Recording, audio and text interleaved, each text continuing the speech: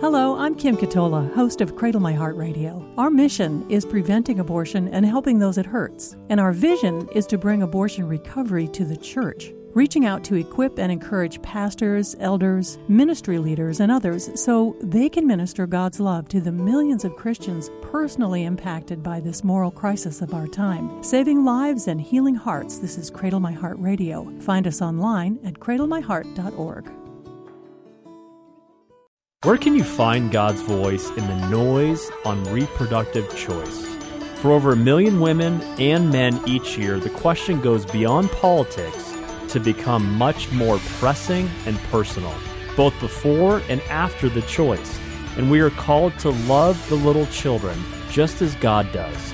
Listen to Cradle My Heart Radio with your host, Kim Katola, speaker, writer, and broadcaster, sharing God's truth to prevent abortion and help those it hurts. Learn more at cradlemyheart.org. Oh my goodness, are you ever going to be blessed by the conversation today? I am so happy that you are here because we're going to present a voice and a viewpoint and a perspective that's difficult to find. That is a voice of authority, experience, scientific expertise in the area of abortion research. Very, very difficult to find. And it pleases me very much to welcome to our guest Dr. Priscilla Coleman, who's a professor of human development and family studies at Bowling Green University. And she's researched the impact of abortion on mental health, mortality, interpersonal relationships. And she speaks often about the impacts of abortion on mental health, as well as risk factors for adverse post-abortion outcomes and bias in publishing research on abortion and mental health. Dr. Coleman, welcome to Cradle My Heart Radio. Thank you, Kim. It's wonderful to be here. I should also say, too, you're a survivor. I mean, my husband was like, well, who's your guest today? And I said, well, Dr. Coleman, I talked to, he said, how does she keep her job at Bowling Green?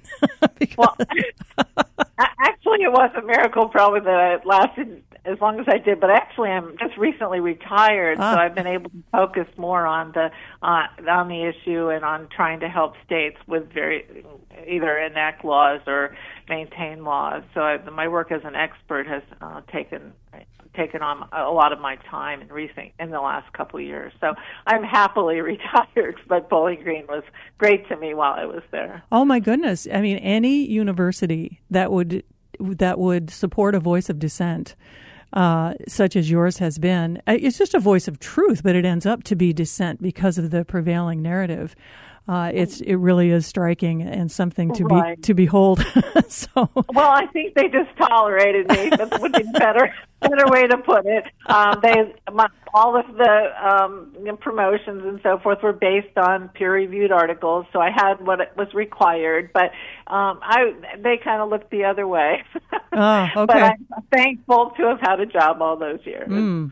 Well, and congratulations on your retirement. You know, thank you. When I think about this, I was drawn into the area of speaking publicly about the detrimental impact of abortion on the women who experience it. Back in 2001, after I had a religious experience and a faith-based experience where God redeemed the guilt and the grief of the abortion in my past, which had happened some 20 years earlier. And I was a broadcast professional, and so he called me to speak truth, so I was going to do that. Well, first I had to start finding out, was anybody else impacted by this? This is how strong the denial and, avoidance was. So, 1 million a year, all right, there's probably an audience for a message like this, and started speaking out in my town where I was working. And I was working for a big general market radio station and had some visibility there. And, the forces of big abortion came against me, trying to censor me, trying to label me as disinformation, all the things that we're seeing today around, any controversy against a prevailing narrative. I experienced firsthand. And even in trying to do that research about the impact, Dr. Coleman, I found all of the minefield of abortion data, like who published it, what is their bias, could you even tell if you were just a casual reader? And on your perspective, I'm sure, is one that is even more battle polished than mine. Well, I don't know. It's different perspectives, for sure, but the realities are the same. I think the truth comes through the data. It comes through women's hearts, and we do know that abortion is detrimental to a very high percentage of women, and it's not a healthy choice as the mainstream pitches it. And, so for example, Planned Parenthood's representative in the Twin Cities, where I was working at the time, cited in the newspaper in, criticizing an event that we had put forward. And it was, by the way, approved by the state of Minnesota for CEs for social workers, marriage and family therapists, licensed psychologists. The state saw the benefit of it, even though it was a faith-based conference. But they cited their well-worn figure that only 5% of women will have any negative mental health impact from abortion. And I'd like to have you address that and see if that's where the research and, the data lines up from your experience. Okay, well, it's been a long history of study of the psychological implications of abortion dating back pre-Roe. And when I started studying this topic, I was a doctoral student at West Virginia University, so that was in the late 90s, and I actually had published a little bit prior, mid-90s, and there just wasn't very much out there. The quality of the studies was not strong generally, and almost all of the data seemed to indicate that abortion was benign, that it was a healthy choice, and I just thought, this can't be true. I had known people who had abortions and suffered from them, and so I was intrigued by the topic. I actually had a roommate in college who suffered from a psychotic episode after an abortion. Now I know that's extremely rare. There have only been a few cases, but having watched her transformation sort of set the seed in my brain that this is an important topic. And so the early studies were not very well done. Then by around 2008 to 2012, there was a proliferation of studies from groups around the world, notably David Ferguson from New Zealand, who was actually very pro-choice, a rational atheist is how he described himself, but his 25-year data set that was so strong, had high retention rates, just great variables, lots of controls, and his data indicated that abortion significantly increases women's risk for depression, anxiety, substance abuse, and suicidal behaviors. And he was outspoken about, this is a problem that needs much more research, and it wasn't his primary area of study, and he was well established. And so anyway, he was just one example, and so many studies started coming out. I published a meta-analysis in the British Journal the British Journal of Psychiatry, and that stood as, and still stands as, the largest study in the world, because I combined data from all these various studies that met strong criteria, that had to have over 100 participants. There had to be a comparison group, had to be controls, and so that got a lot of press. I think because it was international, and there may be less bias than they are in certain countries compared to here. But I found that women who had an abortion compared to women who didn't had an 81% increased risk of mental health problems. And so now, in 2023, there's all kinds of evidence that from very large studies throughout the world that indicates for sure abortion increases women's risk of having serious mental health problems.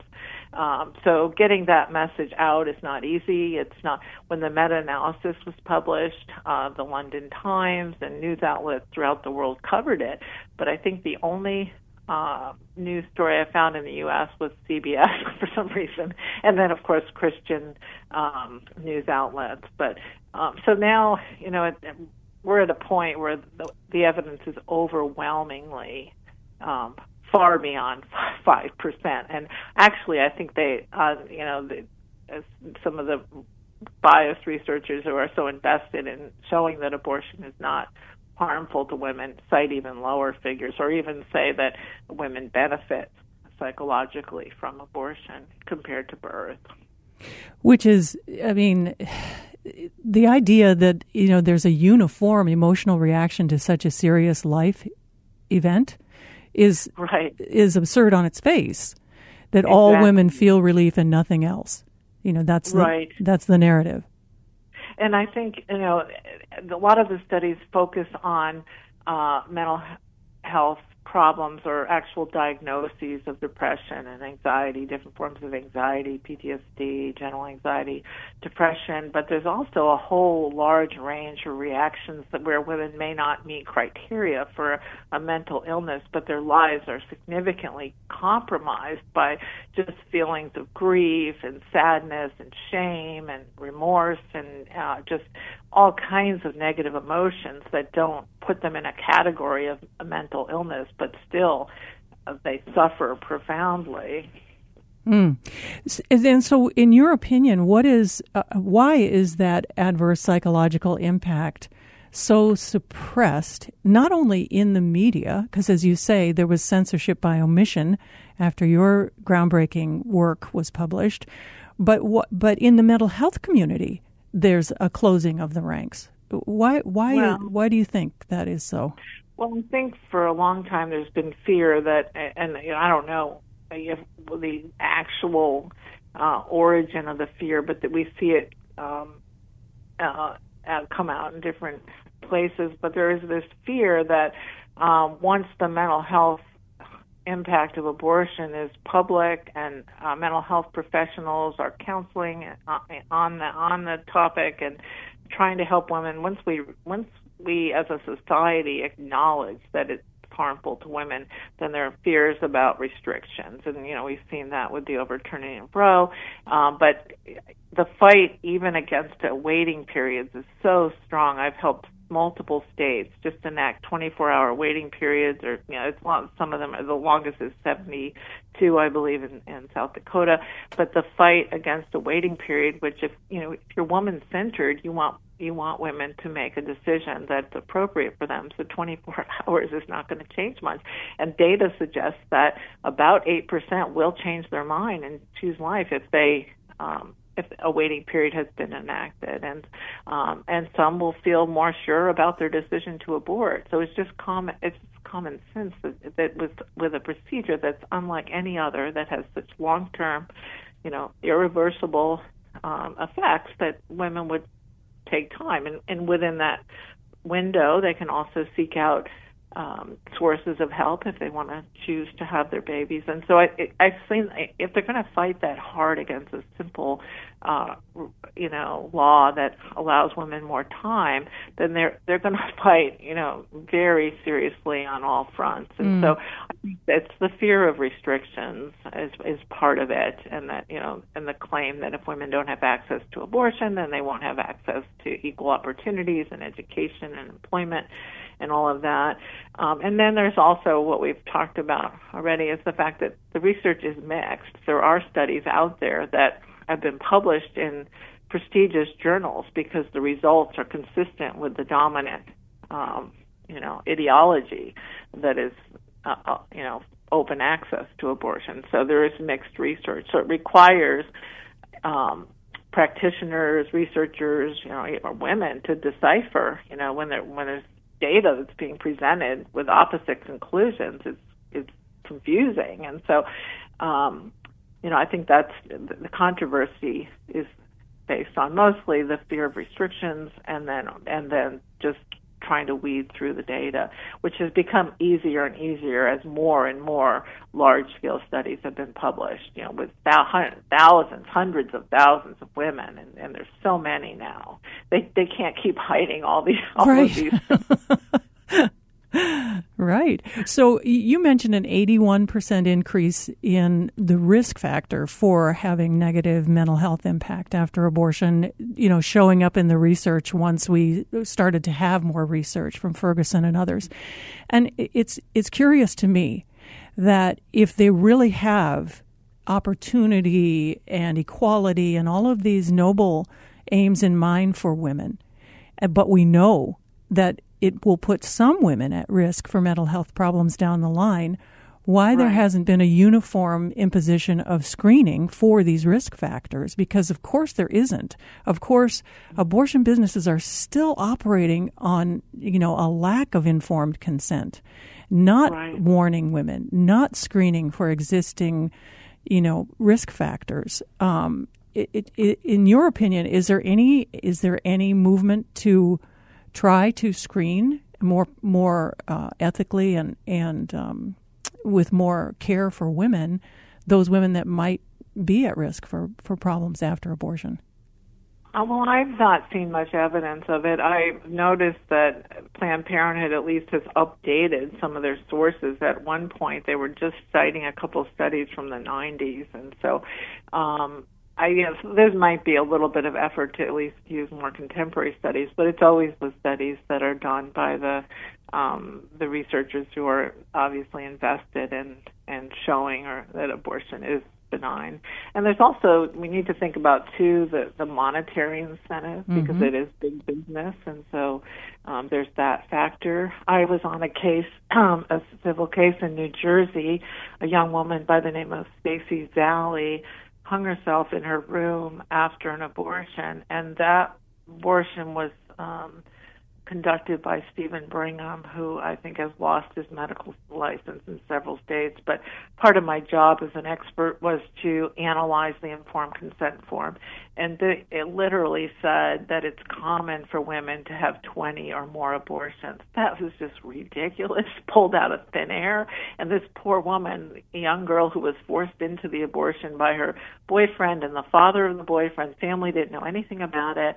She read that when making a decision. So, and that is the extreme, one end of just being preposterous. And so the mainstream abortion providers try to be a little bit more balanced. You might find something about it's normal to feel some sadness after the procedure or something like that. But women are not getting the truth when they walk in those doors about what's at risk in terms of their future. Right. And in my experience, and I was 23 years old, I wasn't ignorant, I'd been to college, and but when there's this gap that I don't think the average person understands, because you will still hear people talk about a private decision between a woman and her provider, but her GYN doesn't know she's doing this, and she has no idea who the provider of that abortion is. And, so sometimes her GYN will refer her to a provider, which is what happened in my case. So being uninformed, I'm extending the trust that my physician, extended to this referral. And I'm thinking, so it must be all on the up and up, and there were no screening questions. There was no, anyway, I don't think the average person who believes that abortion is a net good in the lives of women who experience it, they have no idea how it actually unfolds. And in the unfolding is setting the stage for a lot of the problems that follow.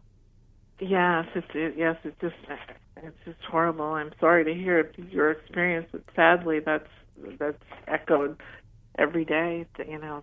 Thousands of women each week, and it's and they don't spend time typically with the abortion provider or a trained counselor prior. It's very fast. They don't get information. There's the assumption that women arrive there knowing that that's what they want to do, when often they don't even understand the procedure or the fact that they may fall into a high-risk group. That's another area that we have strong evidence on. And not only do women generally experience an increased risk for mental health problems, but there are certain characteristics of women that put them at a higher risk group. So there are risk factors that are well established and are not even controversial. You see them in the abortion provider textbooks. You see them cited by the American Psychological Association, and so professional organizations acknowledge that certain women are at greater risk, and yet they're not screened. We know for sure that if women are pressured or coerced into abortion, they're more likely to have a problem, or if they're committed to the pregnancy, experience some bonding or attachment, if they're further along in the pregnancy, if they have religious beliefs, or other belief systems that don't condone abortion. We also know when they're in conflicted relationships with the partner, they're more likely to have problems afterwards. And adolescents and young women are more at risk, and they have the majority of abortions. So we do know that women, there are profiles of women, and when you look at all these risk factors, there's hundreds of studies on the risk factors. Which women are really walking into that procedure with a significantly higher risk, like very high when you add them up, because some women, poor women are more at risk because poor women tend to have belief systems that are pro-life, and then they also often are pressured because they don't, they're told by people around them that they don't have the means for a child. So when you add up all these risk factors, so many of the women that walk into our clinics are at much higher risk than those general figures that we see in the literature. And yet, as you say, even though the abortion doctors who are training other abortion doctors have it in their textbook that these risks exist, the headline is abortion safer than childbirth. Right. And it's ridiculous. And that goes back to a study by Raymond and Grimes published in 2012, that figure of 12 to 14 times safer than childbirth. But that study is riddled with issues in terms of bias and the methodological assumptions and so forth. So the science is, but the science is just not scrutinized by anyone, by the academic community, by practitioners, or by the public when the results are consistent with the dominant belief. Right. Dr. Coleman, have you suffered blowback either professionally or from abortion rights proponents, I should say, because of the work that you're doing to, quantify and make known the actual facts around this? You can characterize my life at last 30 years as having a lot of that going on. There's a Wikipedia on me that's just full of lies, and a couple different research groups in other countries have tried to fix it, correct it, and it always is reverted back. So that's just one example, but it's been pretty constant attack, and I think it's actually increased in recent years because I've been serving as an expert witness in a lot of cases, and we've been successful. For example, I was on Florida's their waiting period, with just a 24-hour waiting period case. They were litigating for 7 years, and we finally won about not quite a year ago on summary judgment. And so, and that doesn't happen very often. And I was the primary, I think I may have been the only academic expert. There were doctors as well. And so because I wrote, 150-page report and lots of data. And so I'm a lot more of a threat now than ever before.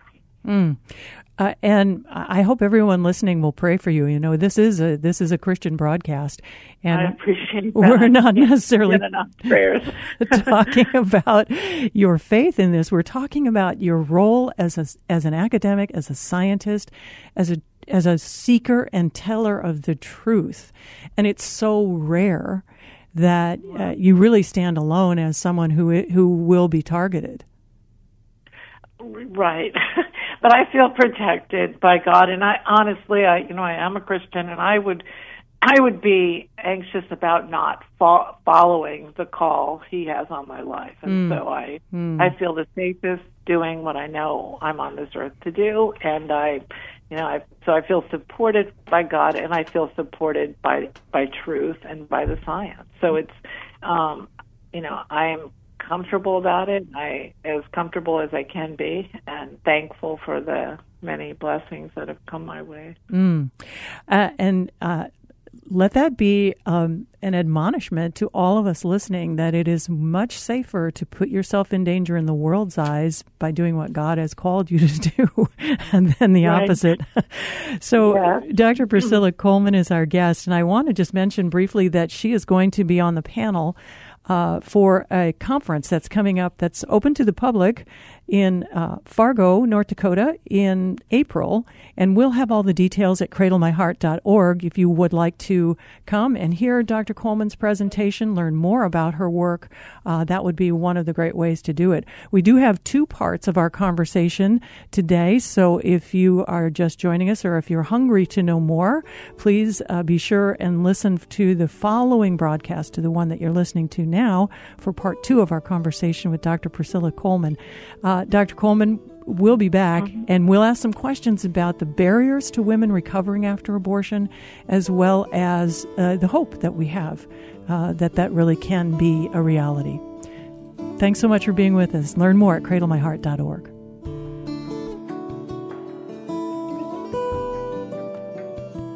This is Cradle My Heart Radio with Kim Katola, preventing abortion and helping those it hurts.